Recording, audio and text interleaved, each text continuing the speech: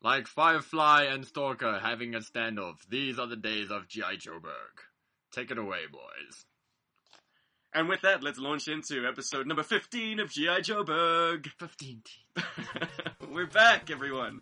And this time, we've got a little bit more credence to the fact that we are G.I. Joeberg, because the majority of the members of this podcast are, in fact, in Johannesburg tonight. Q-san Q on. Woo, woo, woo. Joeberg's awesome. Right. Sounds like a war zone. It is a war zone, baby. Both Paul and I are in Johannesburg, and this time it's Rob, broadcasting all the way from Cape Town. Hi, Rob. Cape Town's nice and cold tonight. The topic on our agenda this evening. Ladies and gentlemen, tonight will be... Thank you, Chewbacca. Okay, today's exciting show will have us talking about our favorite year in G.I. Joe. Now, G.I. Joe has been good enough to give us a few great decades of some of the best toys ever made. Take it away, Steve. Well, I think the best way to do this is similar to our G.I. Joe aircraft debate. Each one of us is going to try and promote a year that we thought encapsulates G.I. Joe best and has probably got the best grasp of what G.I. Joe is and what we really love about G.I. Joe. We could very easily cut and paste our favorites from different years, but if we were to isolate it down to a specific year, which one comes out on top for each one of us? And I'm very pleased to announce that none of us agree on a year, so this will be quite a heated debate indeed. But before we get on to that topic, let's do our usual segment. Anyone got anything new this week or month? I should be receiving my premium format Baroness from Sideshow any day now, either tomorrow or the next day, without trying to give the show too much of a time code. It should be the day before my birthday or on my birthday. Haha, the show is close to my birthday. Fun, yay. Other than that, it's been quite a video game filled month for me, mostly. We just had Rage, which is a massive video game convention here in South Africa. My company, Celestial, we just released Toxic Bunny, our first game in quite a while. So that was really cool. That went off really well. Picked up some Ninja Turtles from the show. Yeah, the so-called the 25th anniversary Ninja Turtles, if you can call it that. And that's probably the only relevance this has to G.I. Joe. Yes, is that they are a remake. Otherwise, today, Steve and I went on a shopping, exploring, toy shop mission and found some very cool looking core vehicles, of which I'm considering one or two of.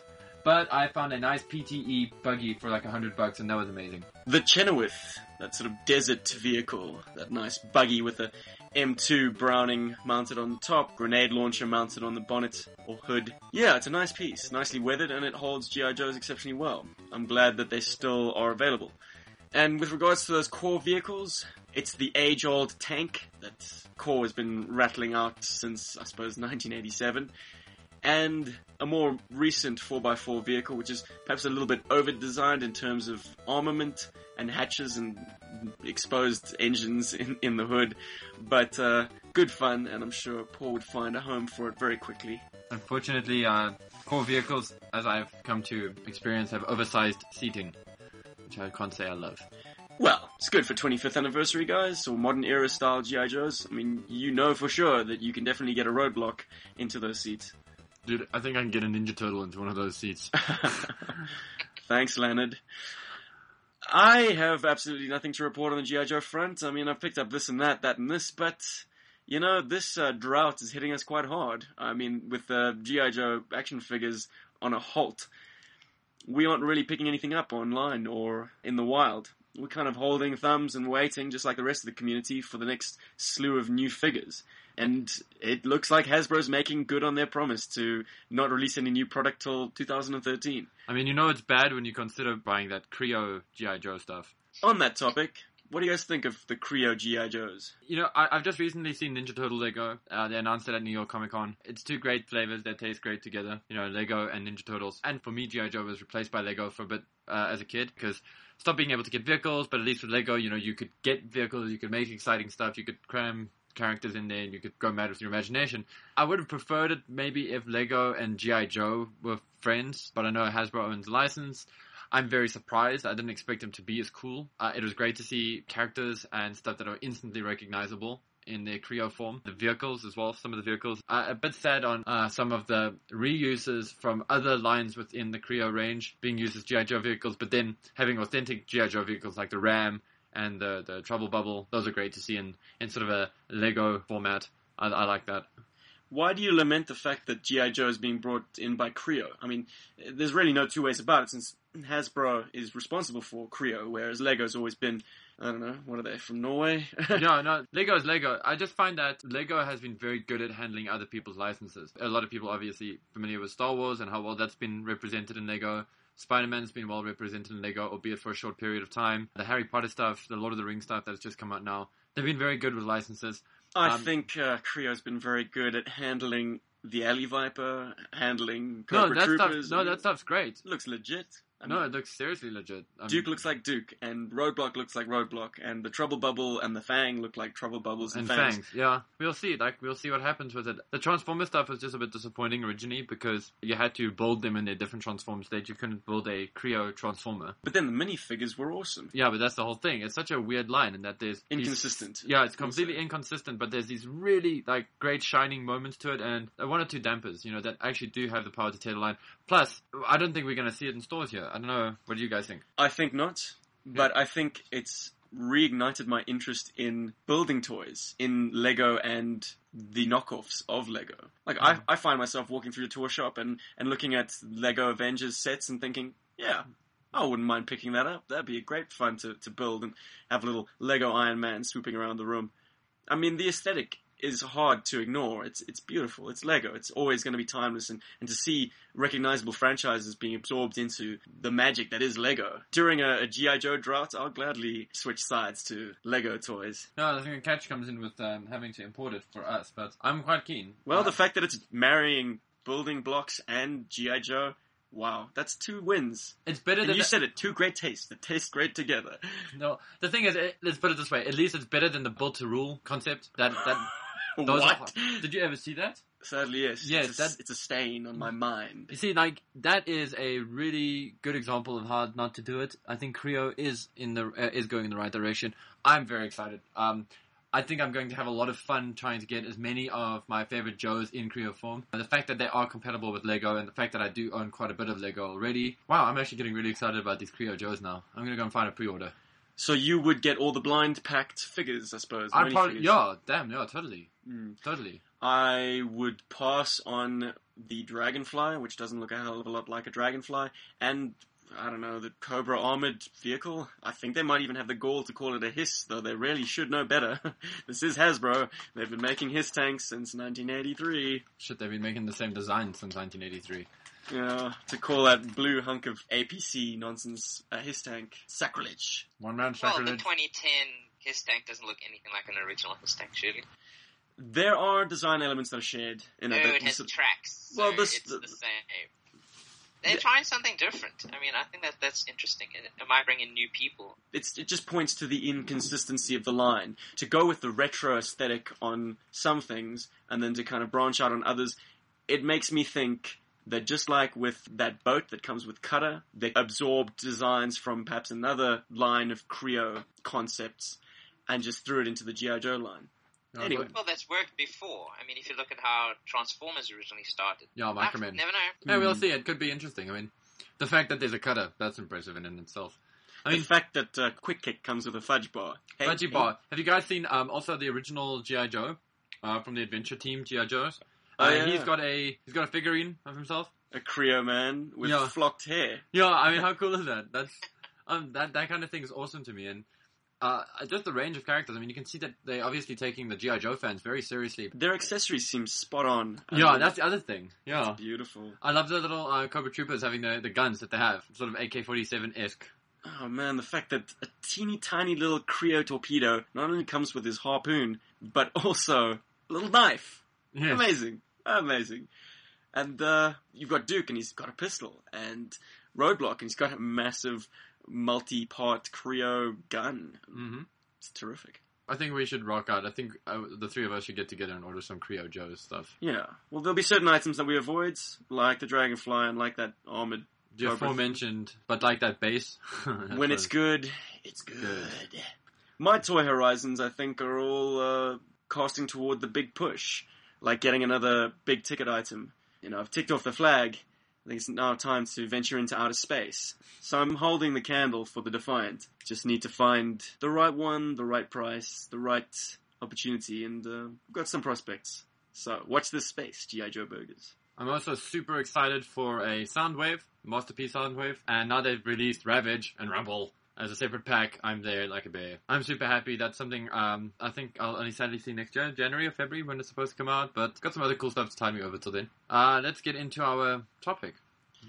Well, before we do that, I'd like to tell you guys a little story about a little discovery I made while researching this topic. You know, I like to go through old Yojo.com, especially with the new format, which just looks fantastic, and it's very easy to use, and just flick through and look at figure designs or new characters, new lines, new waves that I hadn't been aware of previously.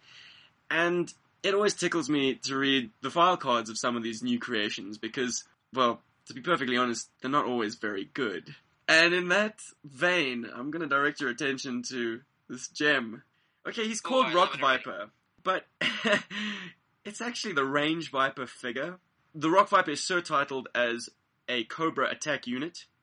Special training, Arctic and wilderness survival, mountain climbing, bungee jumping. Woohoo! He's a specialist bungee jumper. But wait, it gets better. Rock Vipers scramble up a mountain crag as easily as the rest of us can stroll across a deserted street. And they do it so stealthily that it's almost impossible to detect their movements. The higher the mountain, the better they like it. More altitude means more room for pranks to a Rock Viper! Exclamation point. They think nothing of slicing a fellow Viper's safety line, or dulling the point of his climbing pick, just for laughs. Of course, laughing would be easier if they weren't at 1,700 feet elevation and gasping for air. Laughter echoes a long way up, or down. But it's no laughing matter for the G.I. Joe team if the Rock Vipers capture the high ground. OMG.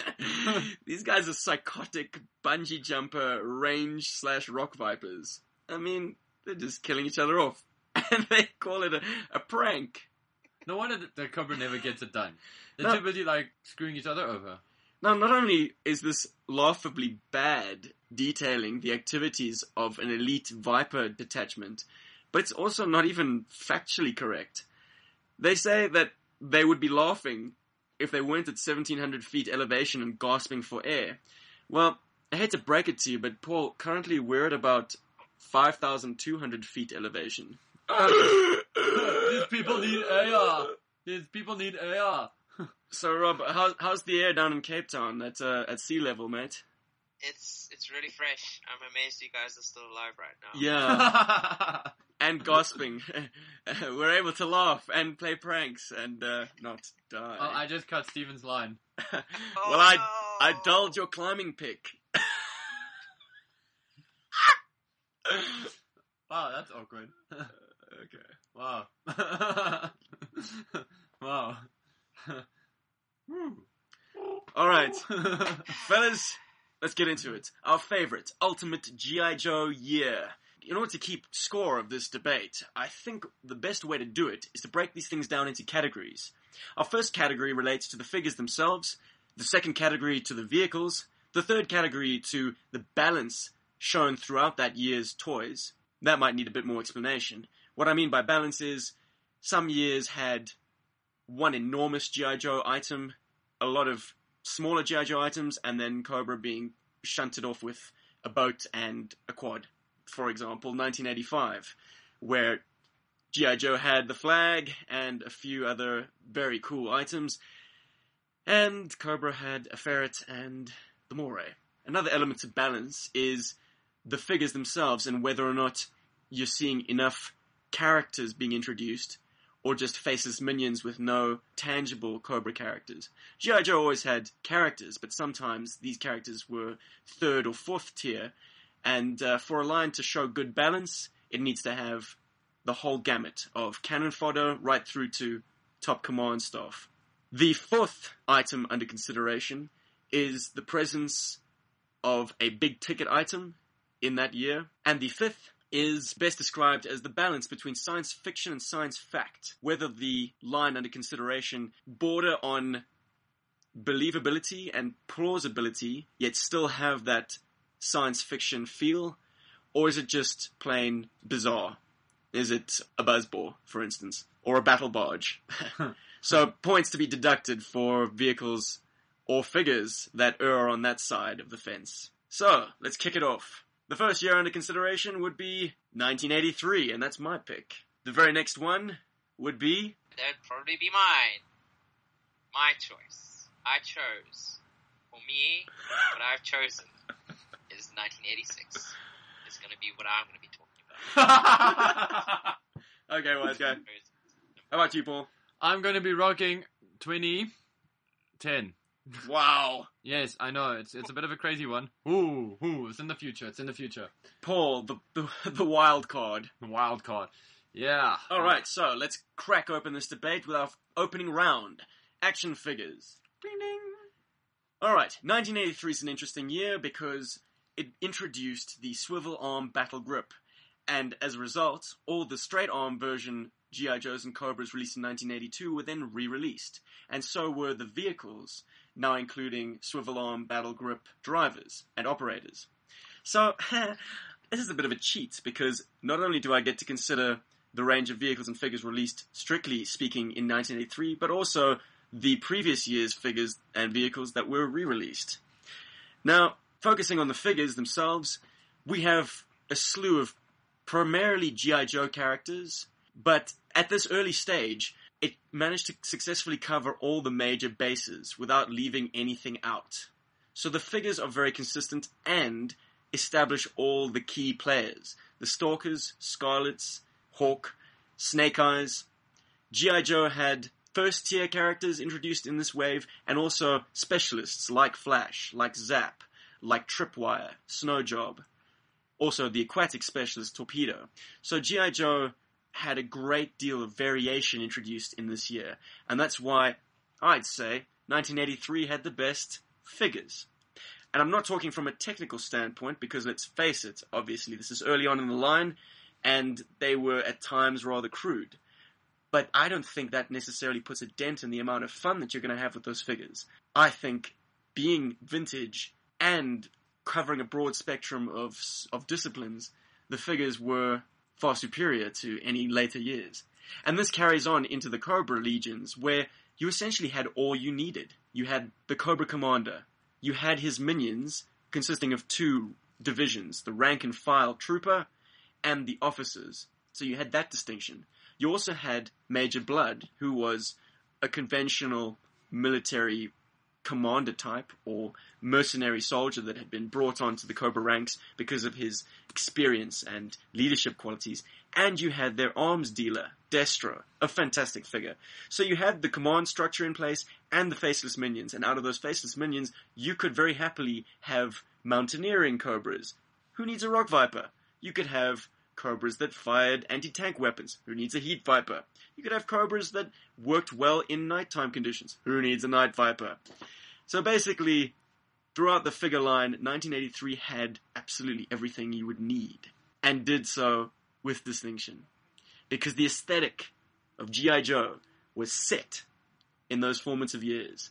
And everything since then has been somewhat of a deviation, and is laudable for most, but for me, I love the purity of the original 13 and their faceless nemesis, Cobra. Alright, so that's my bid for the figures. How about you, Robbie? So, 1986.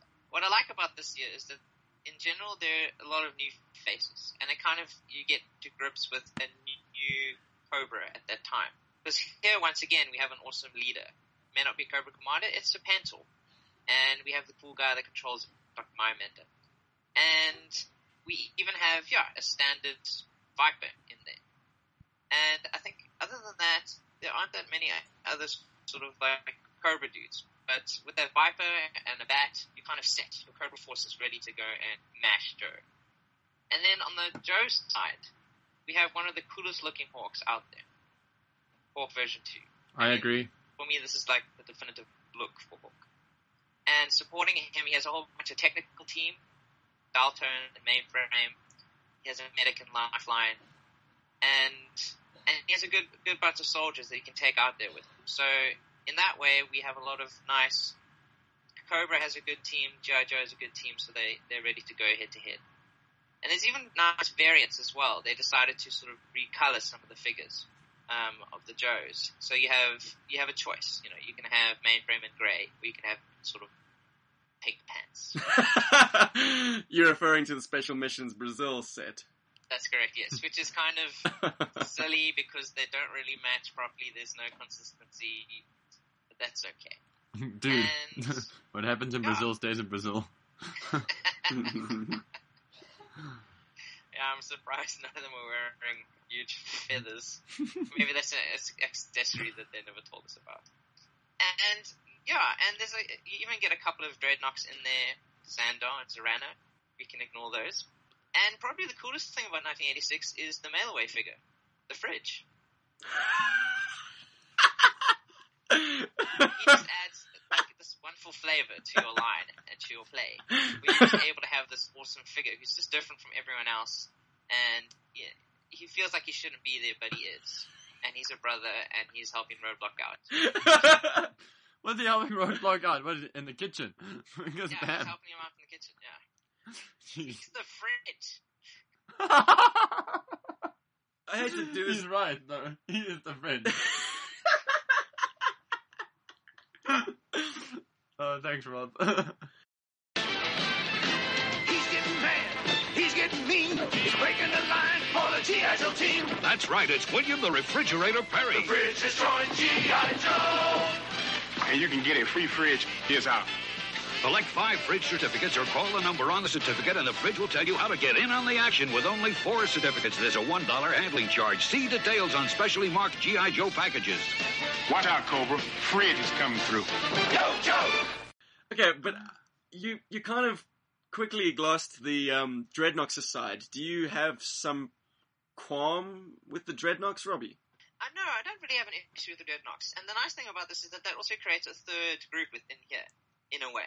Because, I mean, you have Monkey Wrench in there, you have Zorana and Xandar. The Pink Brigade. And then also you have Thrasher, which is kind of cool. So you have this third group that Thrasher's I really think actually lends an interesting new dynamic to play if you're focusing on playing with the toys, which I think is quite cool. And in general, there's a consistency in the looks, especially the Joes. They're usually using Manly Green, Sci-Fi. Okay, he's bright green. They look like they belong together. Like this is a team that works. Like they look like they're meant to be together. Yeah, and there seemed to be an update, really, of the 1983 roster. Yeah, That no, could be right. Yeah, and You've also, got your the nice thing about these breaker- guys, they don't look like shit like the 1983 guys. Like these are figures that I actually want to take out and play with. Touche. I love you, Rob. I don't know. I feel very strongly about playing with Destro. It's that shiny, cool helmet. And there's nothing that really kind of stands out like that in the 1986 line. Well, that's the coolest thing about it. They don't have to stand out together. They work well together. Mm-hmm. I love this year, actually. It's a lot of eye candy for me, personally. Some great figures in the line, and great characters. Beachhead.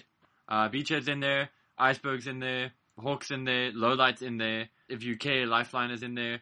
Sci-Fi, which was my first G.I. Joe, is in that line. Yeah, the Pink Twins. Wetsuit's in there. I mean, Wetsuit's very cool. Also, like you guys were saying, it's a great replacement. I think Wetsuit would later be replaced by Deep Six. Yeah, but in turn, Wetsuit was replacing Torpedo, and That's correct. to be perfectly honest, Torpedo didn't need to be replaced. let's do some quick comparisons here, Rob. I mean, Torpedo over Wetsuit, or Wetsuit over Torpedo? I would say Torpedo. A black wetsuit. Looks like a Navy On SEAL. yeah, whereas, I don't know, Wetsuit's kind of wearing those, like, knee-high socks and short sleeves. I don't know, he looks like he's just going recreational scuba diving. Let's introduce our third year. Paul? The what you got future. for us? The future. Or the recent past, but yes. The big thing is for G.I. Joe for me is that I've always loved the line for their articulation. That's one of the primary things that I've loved about G.I. Joe, and their designs and who the characters are with the file cards and all that. Now, Series 26, according to Yojo, and 2010 as a year, there's a lot of like cool stuff and there's a lot of weird stuff, but the best thing about it is that some of the figure designs are right up there. And in terms of characters and balance and all that, so there's 4 Snake Eyes just in this year alone. I mean, I don't know. I think that's not too bad for a Snake Eyes year. There's usually quite a few. Oh, wow. Yeah. Only 4 Snake Eyes? I know, right? I mean, it's a bumper year. And okay, let's be fair. There were 2 big box sets released, but this year was great. What has happened is I recently just got back into G.I. Joe. Well, when I say got back into, I had access to the figures, and this was the line that sort of has permeated my G.I. Joe collection up until now. I mean, This was probably the most exciting line since the 25th anniversary stuff for me. A lot of great characters, a lot of favorite characters. For starters, I really love the Snow Job from this line and the Beachhead. They are standout figures for me. Dusty is very cool. Finally, a Duke I'm not embarrassed about owning. A really fantastic Snake Eyes.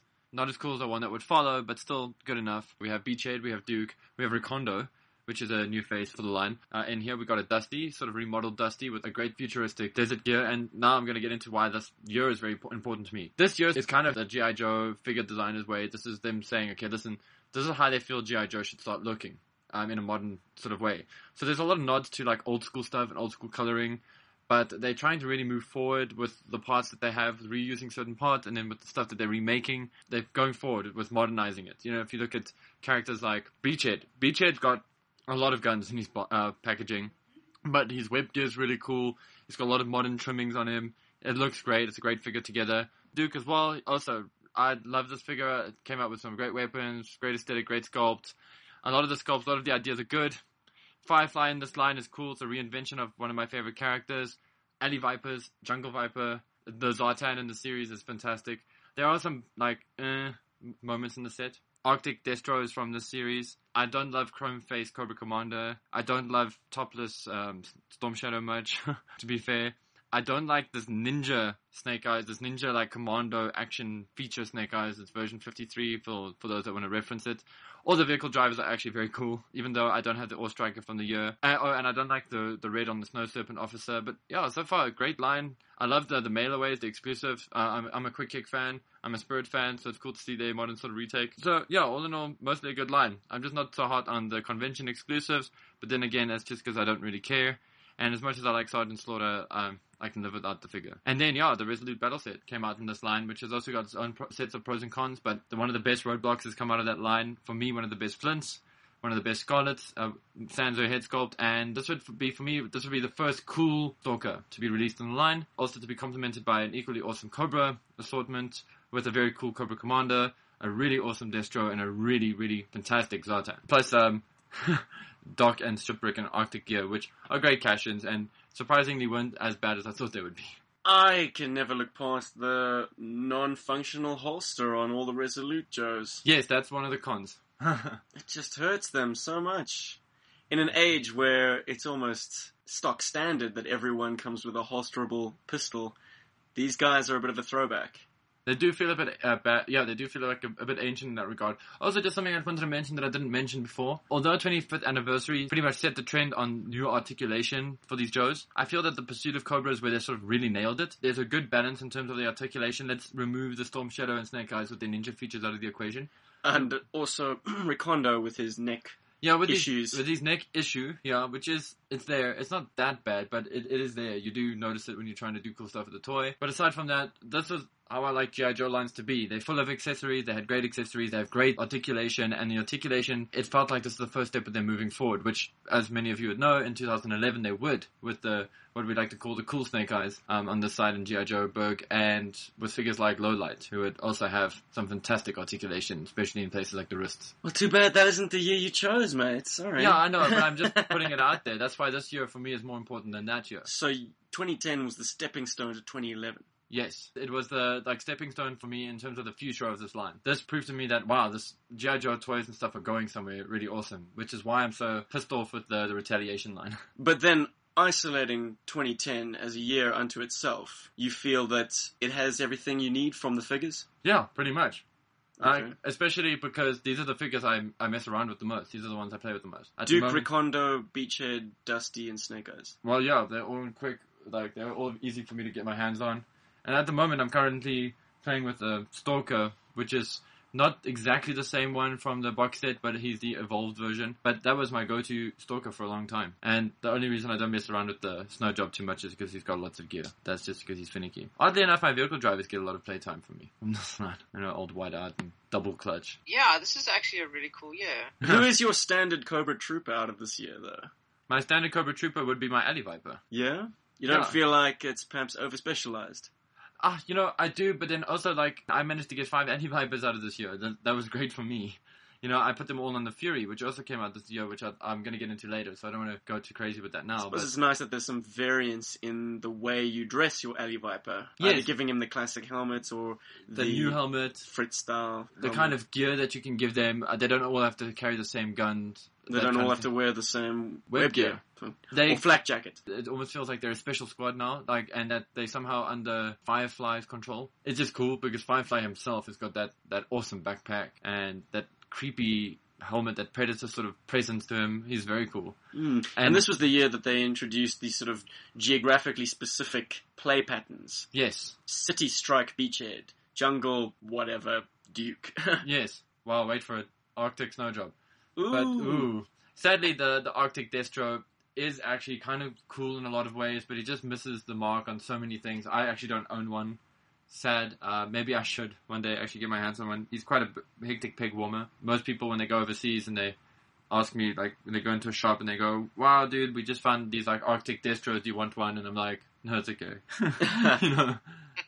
Very gracious of you, but thank you. Yeah. But no. Yeah, it's just one of those. Well, everybody going overseas is just going to bring me an Arctic Destro. So you've got your minions. I'm well connected.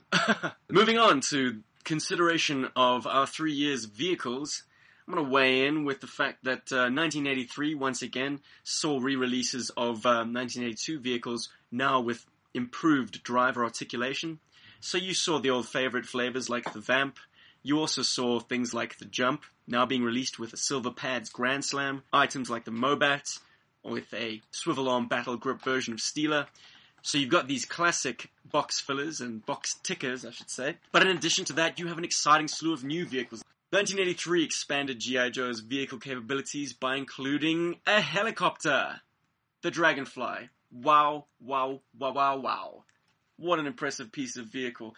Not only did it have the slickest, coolest spinning rotor feature, but it also had a winch that could be reeled in and came with the most iconic and most enduring G.I. Joe pilots, that being Wild Bill. The line also introduced what was essentially his second seat man, or his gunner, in the shape of Airborne, which was clever and a very intelligent use of a single carded figure to augment a vehicle, because of course it had 2 seats. You needed that second seat filled, and you needed it filled by a specialist. Airborne was actually indicated as being a helicopter gunner on his file card. Anyway. Because children are that discerning that they're just like, oh, he's a gunner for a helicopter. I should put him in the back of that thing. Well, that's a very interesting point to raise, Rob, because whether or not children were that discerning is almost immaterial. The action figures and their vehicles and associated paraphernalia back in 1983 were so high on the suspension of disbelief that as an adult, looking back over the blueprints, over the box cuttings, over the file cards, these were well-written pieces of work that have stood the test of time and do still seem legit, even in the eyes of an adult collector. And that's something that has kind of been lost over the years. It was a benchmark set in 1982, in fact, and there's been a slow drop-off since then. But if you compare those original blueprints, and the decals, and the file cards, and the depth the team creating these toys were prepared to introduce in terms of the technical details, it's really unsurpassed, and so fantastic. Made for such a rich backstory to this equipment. Really made you feel like you were collecting this plausible arsenal. These were more than just mere toys. So, getting beyond the Dragonfly, which to my mind will always be a premier aerial piece from the line, you've got a fantastic missile tank in the form of the Wolverine, and the rather unique choice for a driver, who also came with a very unique write-up in terms of a file card. She's a very contradictory character, our cover girl, and one that introduced an interesting line that sadly G.I. Joe canon never explored, but in your own playtime, you could very happily explore the backstory that is this beautiful woman who happens to be a tank operator, Courtney Krieger. In addition to those, you have fantastic unique items called the Pack Rats. Programmed assault computer / rapid all-terrain.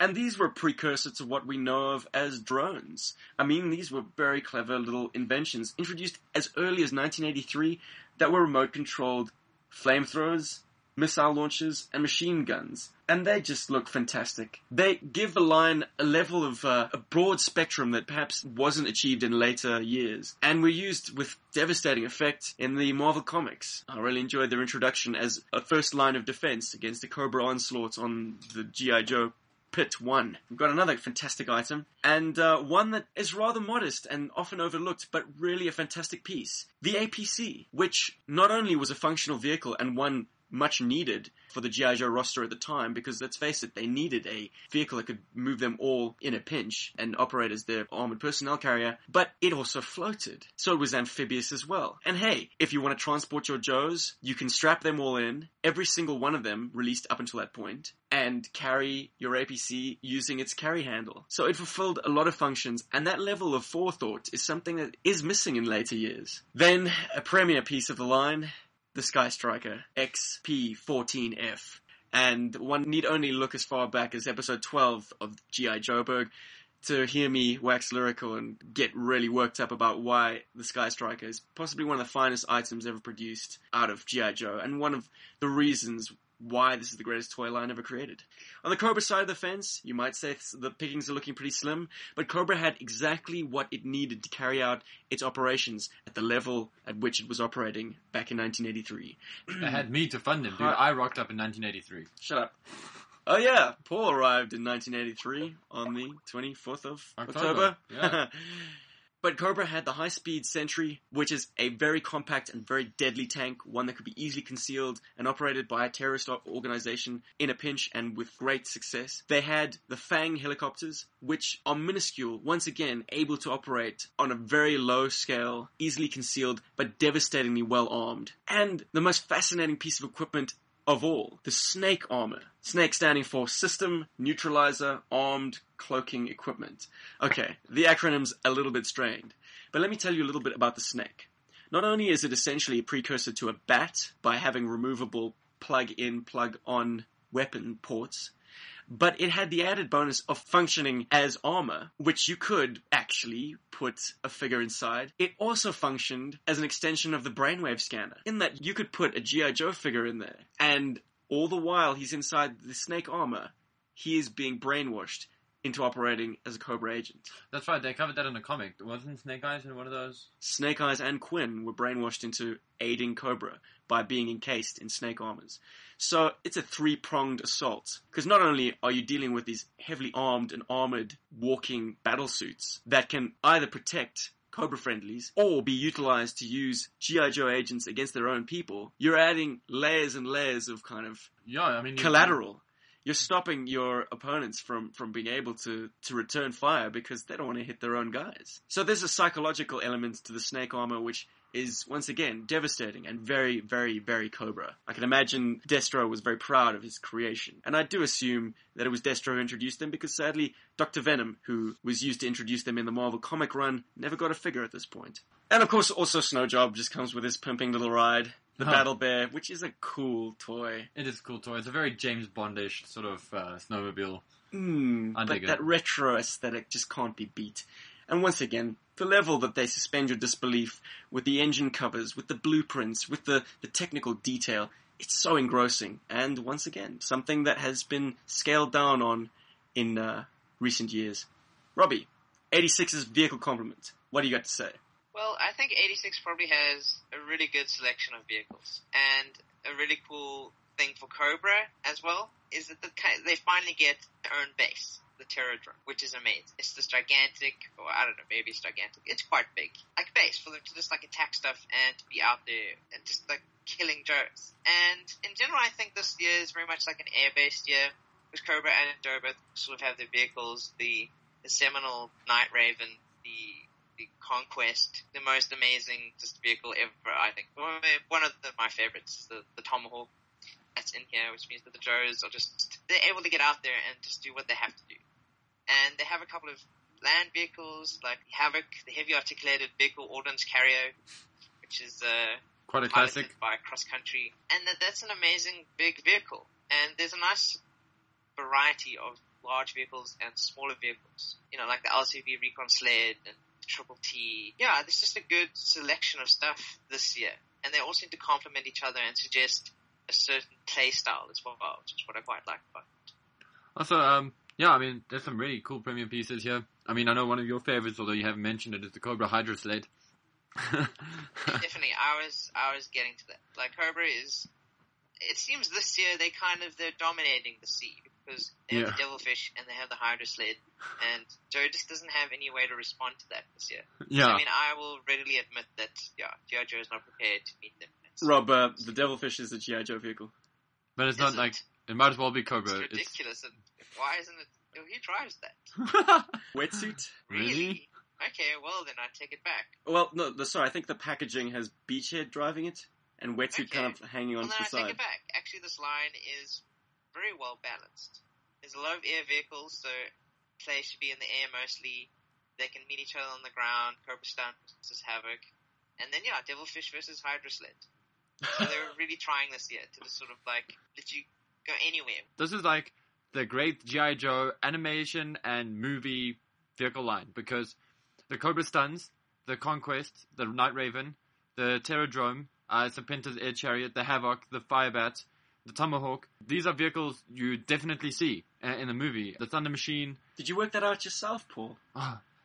It just so happened the movie was released. And, well, it yeah, was but I mean, like, animated in the year. Yeah, but I mean, that's what's interesting. There's a lot of cohesion with this line. It's all stuff that you see. I mean, they're really using that movie to sell these vehicles to you. But they cooked up some cool stuff, and it shows you what having a very strong intellectual property can do. You know, if you have a video And game or a they also movie. get a bit fun later on as well. You know, especially like the Dreadnought stuff. You know, like That stuff's crazy. hints of other things like the Skyhawk and the Fang. Bam, the Ram. They start to think outside the box, but they still have very, like, real-world application vehicles that you can put in there. Oh, dear goodness, Robert. And, of course, there's the absolute wildest thing ever, the Dreadnought Thunder Machine. Yes, which is so cool. I'm a big Thunder Machine fanboy. That I'll concede is cool, because it doesn't really care that it is outlandish. Being outlandish is its thing. But then you look at the vehicles that are trying to be legitimate military vehicles for the Joes and Cobras, and you're left with things like the Cobra Stun and the Havoc. Now, compare that to the Cobra Hiss and the Mobat, and there's really just no point of comparison. You've got this tricycle that splits apart. It's just bizarre and completely impractical. And probably, you know, as thin-skinned as a Hiss tank might be, I mean, the Stun there's no armor to speak of. I like the flags. I mean, it is a light scout vehicle at best. Certainly not a frontline vehicle. Well, I mean, I believe it stays on its three wheels rather well and doesn't kind of topple over onto its side. But it's just a liability. It's really kind of sold out on a gimmick. Similarly with the Havoc, I'm not entirely sure what it does. Shoots missiles backwards. Shoots missiles backwards. It deploys a one-man scout sled. It has the most ridiculously exposed driver. And seats, or lies, I should say, two people face down.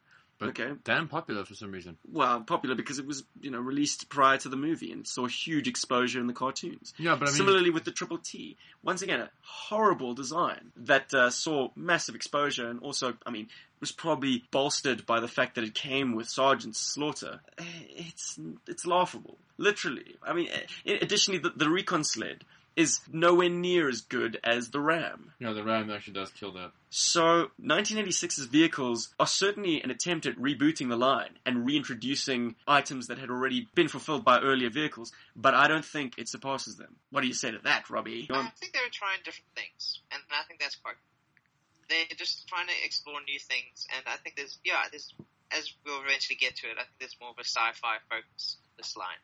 It's probably the earlier lines. But what I like is that everything stands on its own. It can all be used and played with.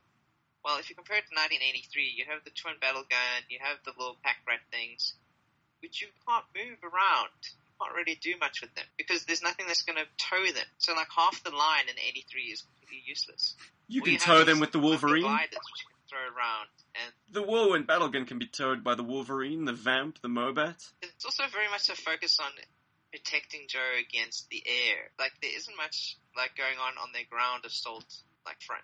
The Wolverine is designed as a surface-to-surface missile launcher. But once it runs out of missiles, Okay, well, where do they keep ammunition on the Havoc, wise guy? I mean, those massive cannons on top, firstly, cannot move side to side, whereas with the Wolverine, it has a beautiful 360-degree movement, and vertical pivot. The Havoc. You better hope that they don't throw, more than like 6 things at you? 12 things at you? Okay, well, if we're talking all-out war, I'd say 1983 once again comes out on top. Just having better motor pool. You've got a Jeep, you've got a tank, you've got a missile tank, you've got towable weapon systems. You've got all those bases covered. You've also got programmable weapon systems that are autonomous, so you don't even need to risk your troops. Then why even bother playing with the troops? I suppose that's lucky in a way, because the troops are so ugly anyway, you might as well just play with the packbacks.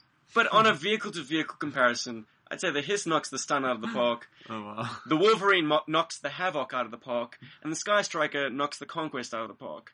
And you know what, guys? I'm about to commit sacrilege, but I'd say the Dragonfly knocks the Tomahawk out of the park. Bam! I know, I think the Tomahawk is cool. Like, listen, I think the Dragonhawk's amazing, but I'm a big fan... Oh, Dragonfly. Did I call it Dragonhawk? My bad. Tomahawk is awesome. I have to say that I'm behind the Tomahawk the whole way, but that's just because I really love that helicopter. But in all other respects, 1983 beats 1986 in the vehicle complement. I don't know, dude. There's a Raven in 1986. And there's a lot of stuff in 1986 I really like, but that's just me. That's a personal opinion. I really like the Raven, and I really like the Tomahawk. But I really like the Thunder Machine. Okay. Yeah. Fair No, enough. that's me. But that's like me. And I think, listen, this line was designed to be sold. I mean, this was like a smart bomb on children. Okay? They released the movie. They put all these things on the movie. God, I think they even sold Hydra sleds. And those things are horrible. I do think 83 has an edge over this line because of that fucking Hydra sled. Sorry.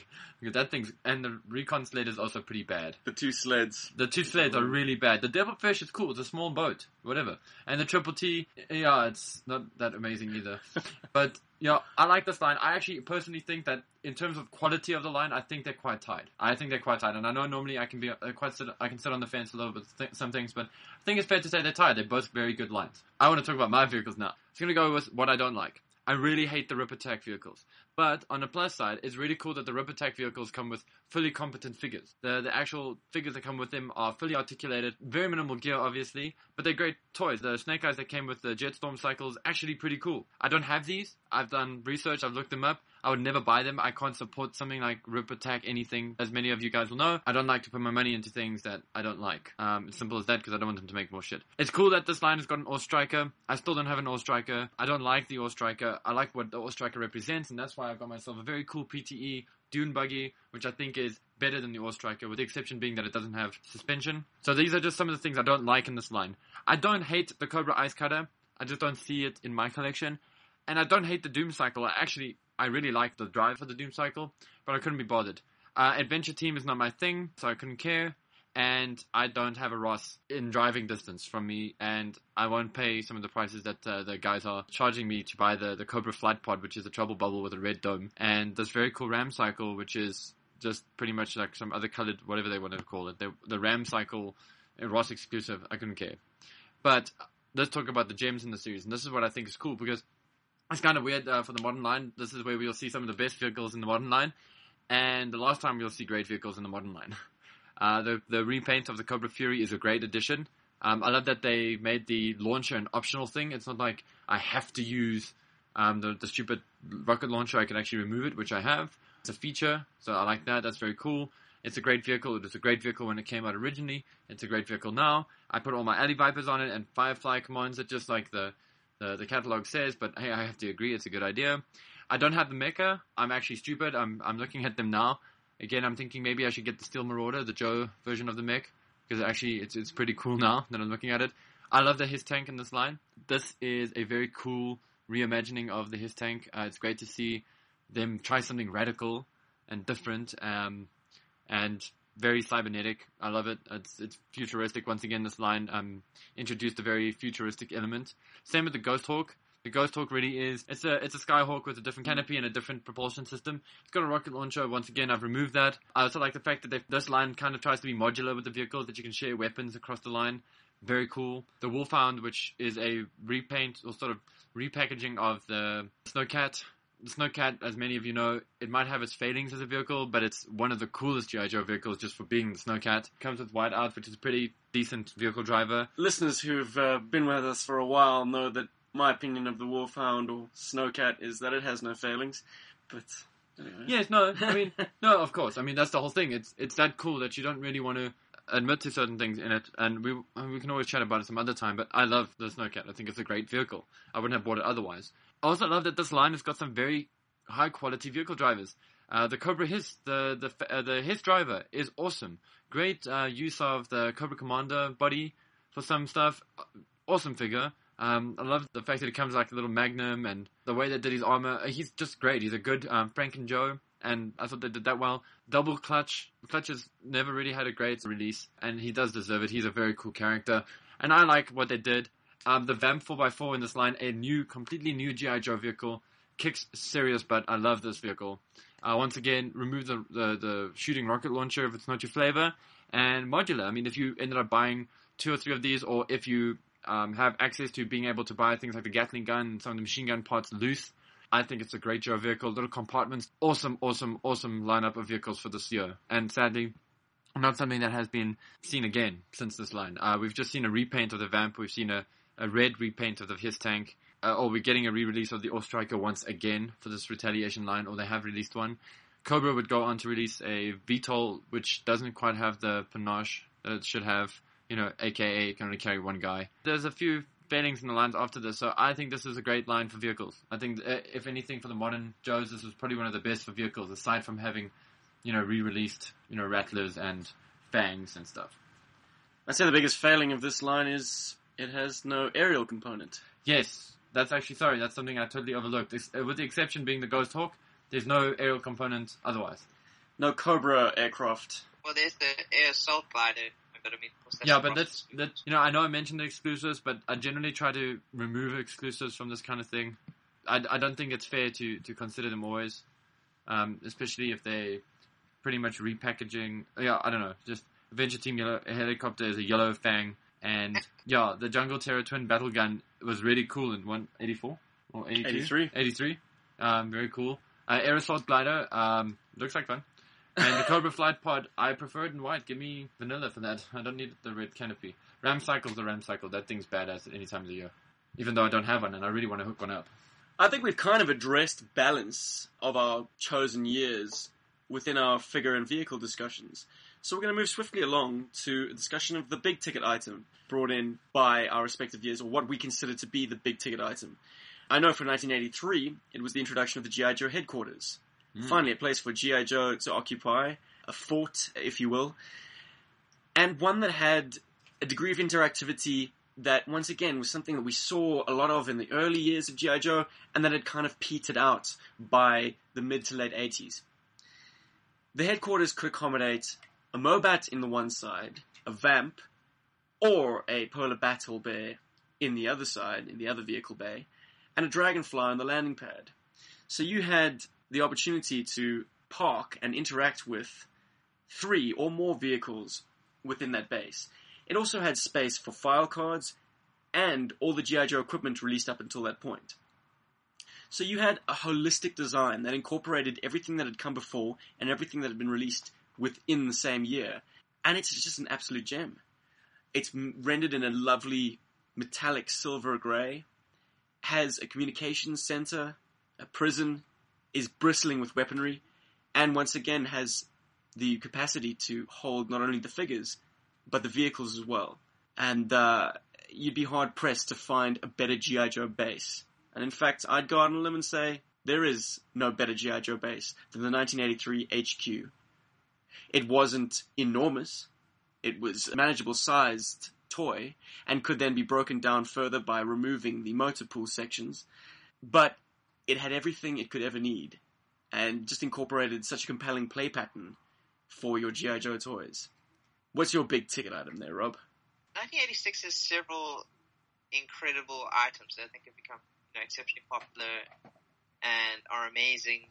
Like, definitely the Night Raven and the Tumble. I mean, those really go without saying. But I think 1986 has the Cobra equivalent to the G.I. Joe headquarters command center, which is, of course, the Cobra Terrordrome. And it just fits in with the whole sci-fi element that I kind of like about this year. It comes with the Firebat and a pilot, and it's like a command center. It's like they're able to protect themselves against airborne stuff, and they can launch little vehicles, refuel them. You can fit tons of figures in there. And it just feels busy, especially like if you look at pictures like the back of the packaging. It looks busy. Like, so many figures, and they're all ready to, like, kill people. There's Dr. Mindbender on the top there. Serpentor's helping out, a little knife in his hand. It's really cool. And, like, even, you know, and, like, the blueprints are detailed, and they give, like, really nice ideas about how plausible and how amazing and interesting the spaces that they have here.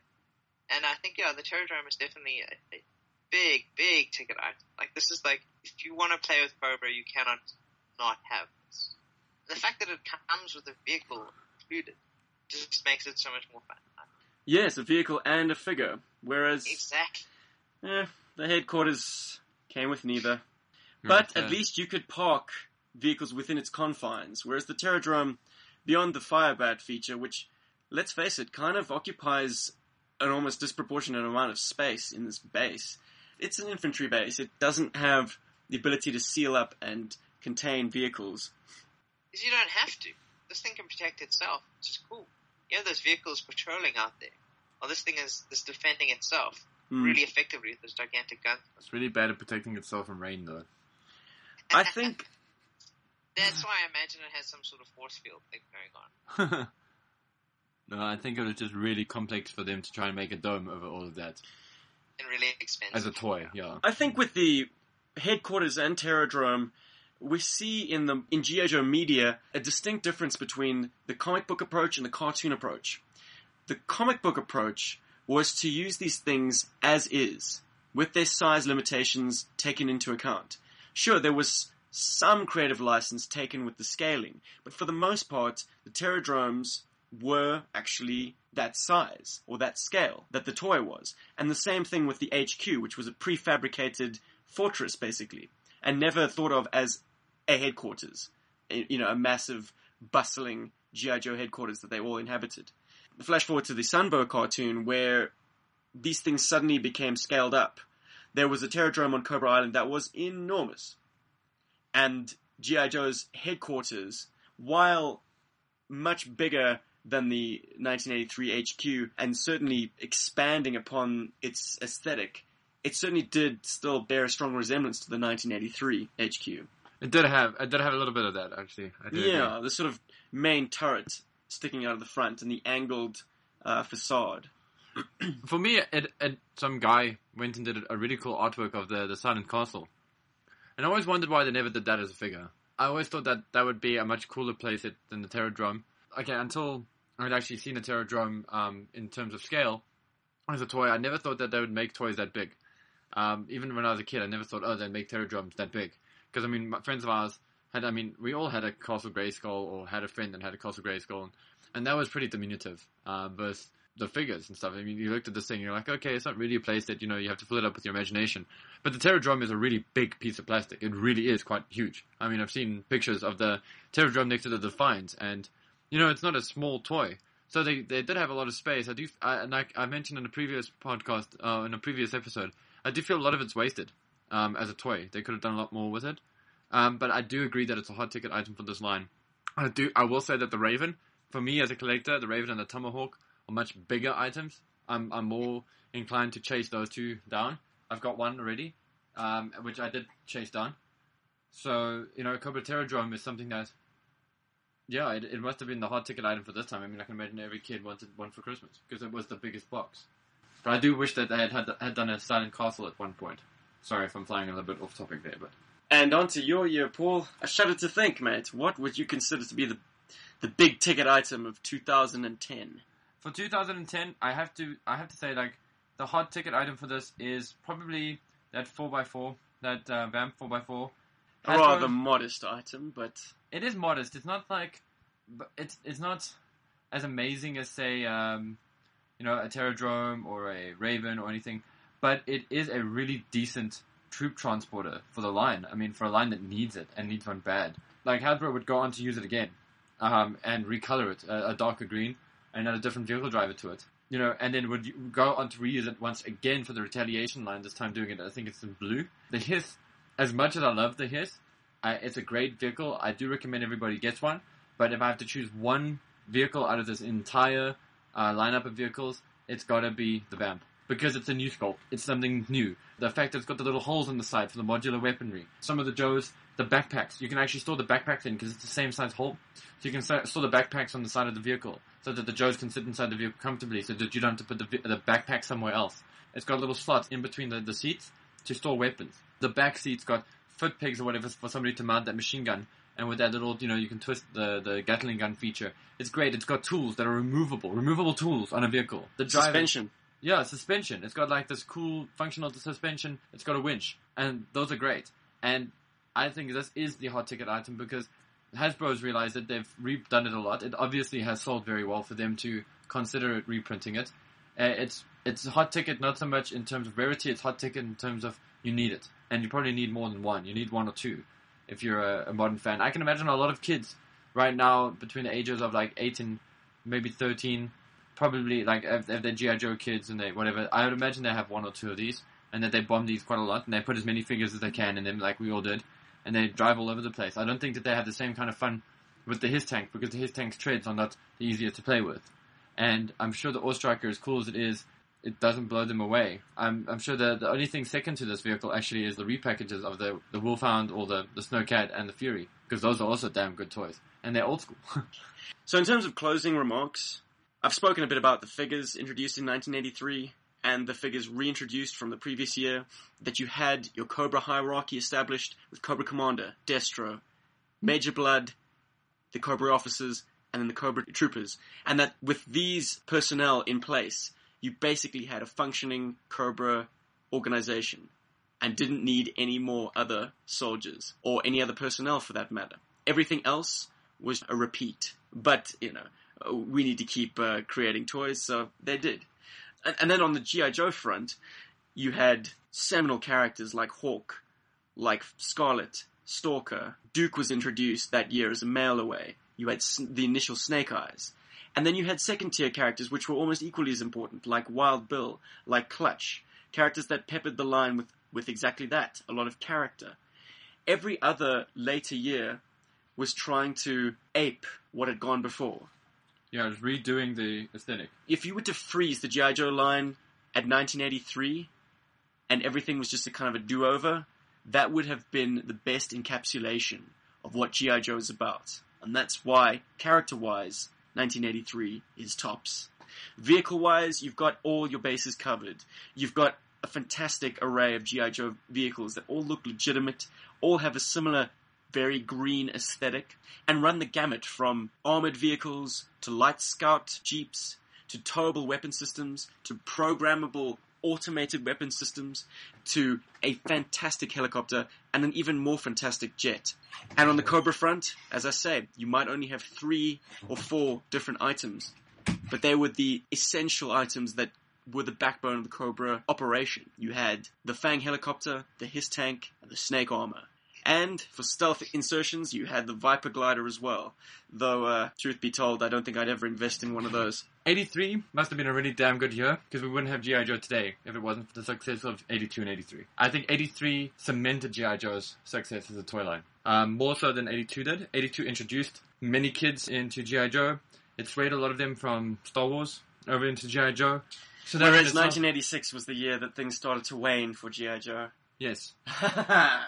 What do you say about that, Robbie? No, actually, no.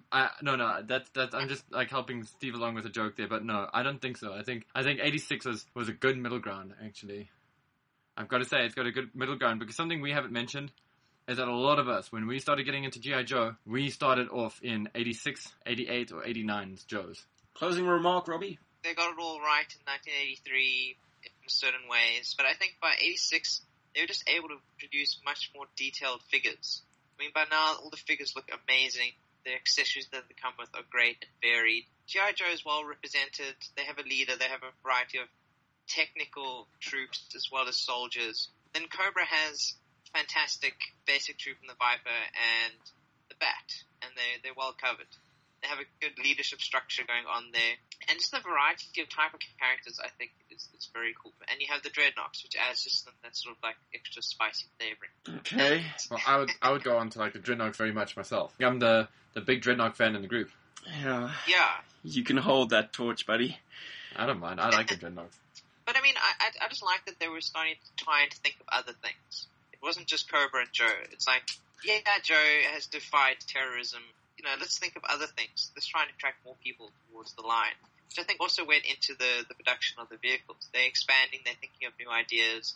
Yeah, they're still producing very real-world, applicable vehicles, you know, as in the Tomahawk and the Raven. But now they're starting to expand and think of other things. Like, how can we go a bit wacky and interesting and just try and draw in more people into this?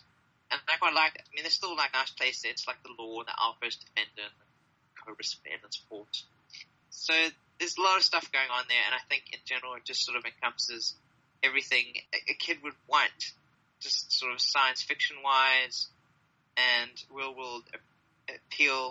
And there's a good balance, and it has that huge ticket item of the Terrordrome, supported by the Tomahawk and the Night Raven. So everything you want is right in this line right here, and of course, you know, it has a sexual Tyrannosaurus. Okay, Rob, time for some brutal honesty. Would you take Serpentor You want me to be brutally honest? Would you take Serpentor over Cobra Commander?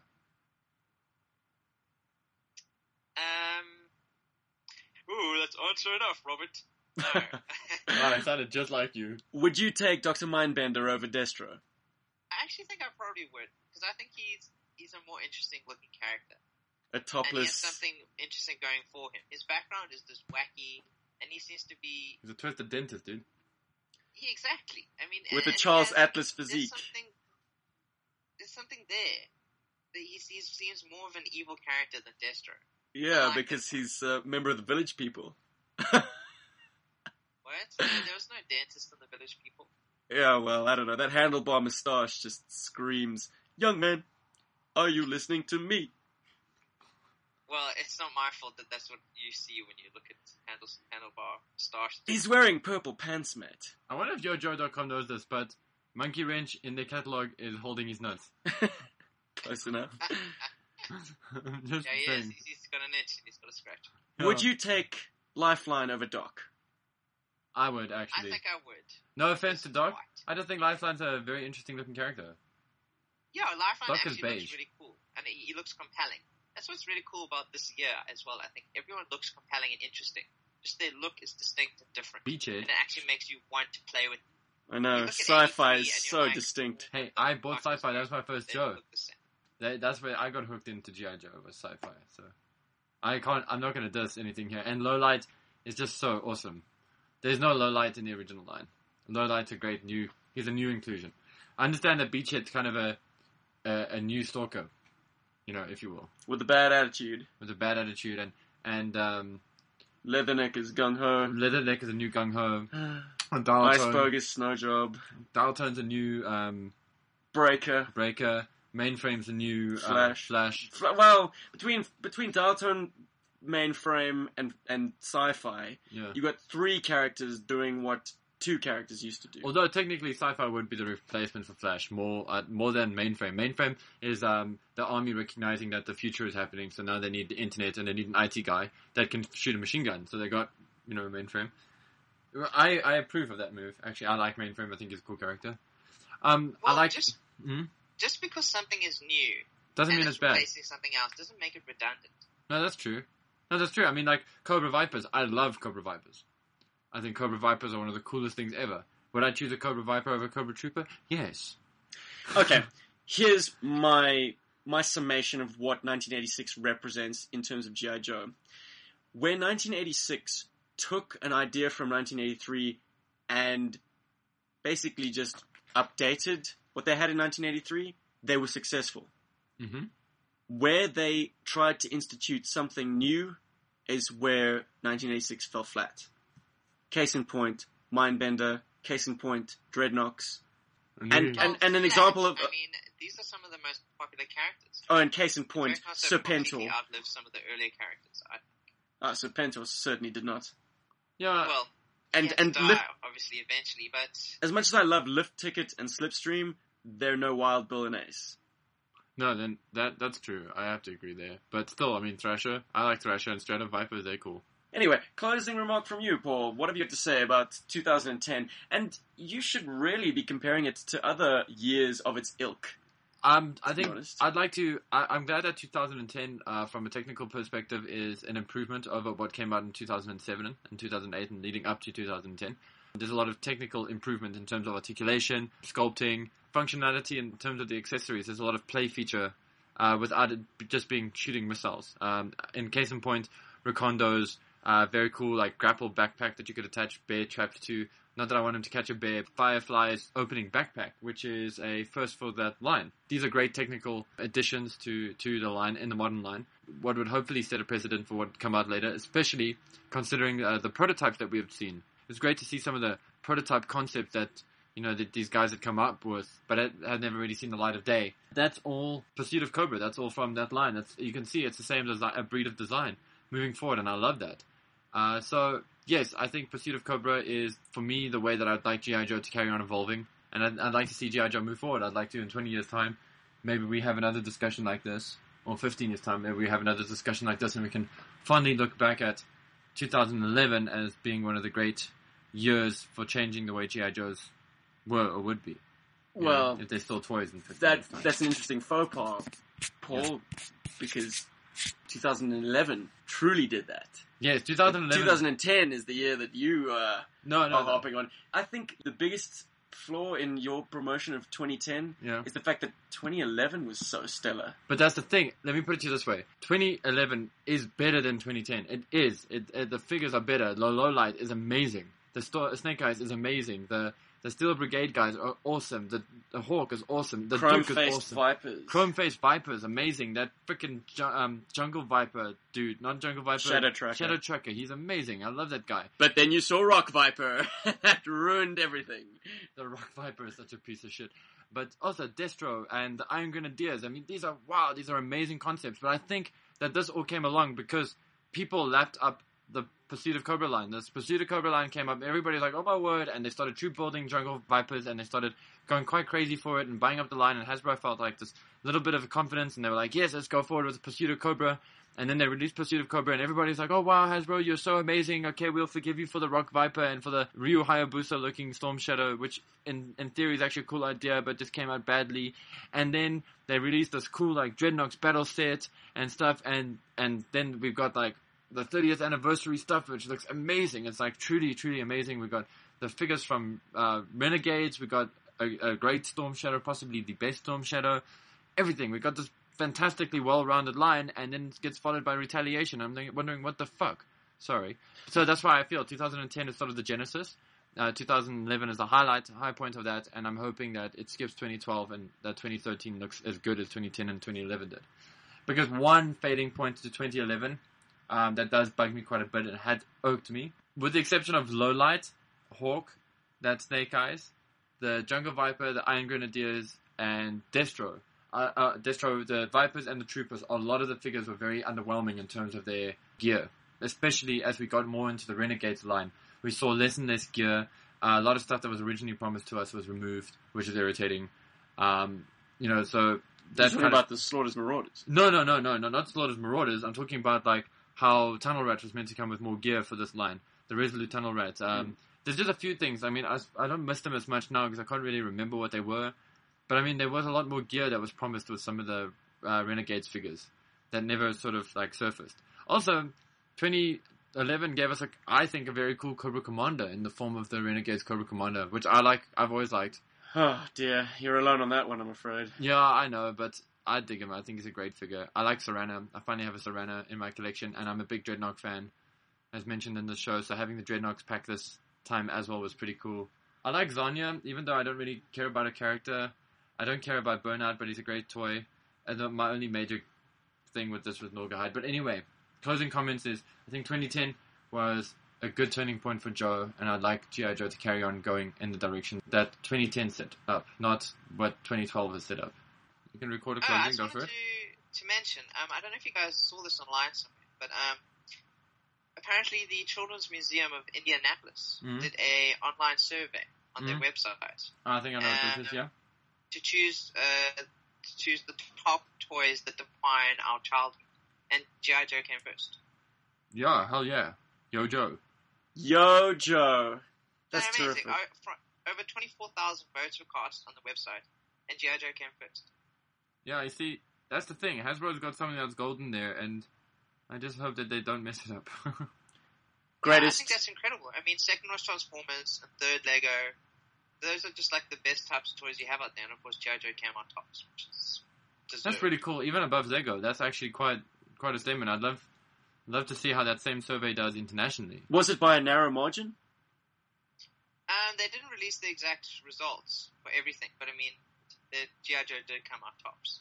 Beating Transformers and Lego. Yeah, Transformers and Lego and Barbie. Friends, conclusively, the greatest toy line ever. And that's why at 11 o'clock on a Sunday evening, 3 friends get together. And talk shit about small plastic toys. Amen. Amen. Yo, Joe. Yo, Joe. Yo-Joe! All right, thanks, listeners, for your time. I hope you've enjoyed this unpacking of our favorite G.I. Joe years. If you would like to comment on this podcast, we'd be very, very interested to hear what you have to say about maybe which one of the years under consideration rang true for you, or alternatively, which was your favorite year. I mean, we're talking about over 30 years of G.I. Joe, perhaps even more if you want to invoke the legendary 12-inch figures. So let us know, and we'll be sure to address it in a future episode. Pretend there's trouble for G.I. Joe. You gotta get out, you're G.I. Joe. Copter's waiting, time to go. Gotta rescue G.I. Joe.